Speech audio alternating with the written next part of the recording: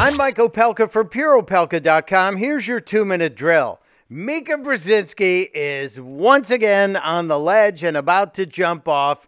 Yesterday, she was defending Joe Biden's habit of grabbing people and hugging them and smelling their hair when she said this incredibly stupid thing. The amount of time that was spent on Biden's hugs.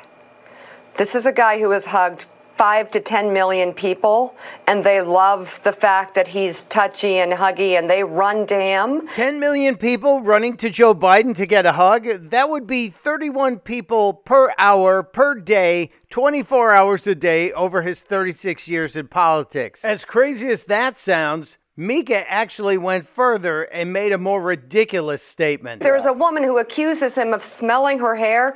He's not interested in your hair. Okay, he was going on stage and he took a deep breath before he went on stage, and you took it deeply personally.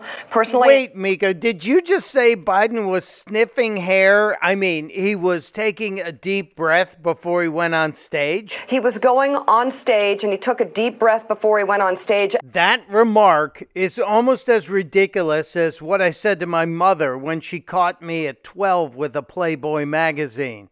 I looked her in the eye and said, "Honest, Mom, we were just looking at their heads.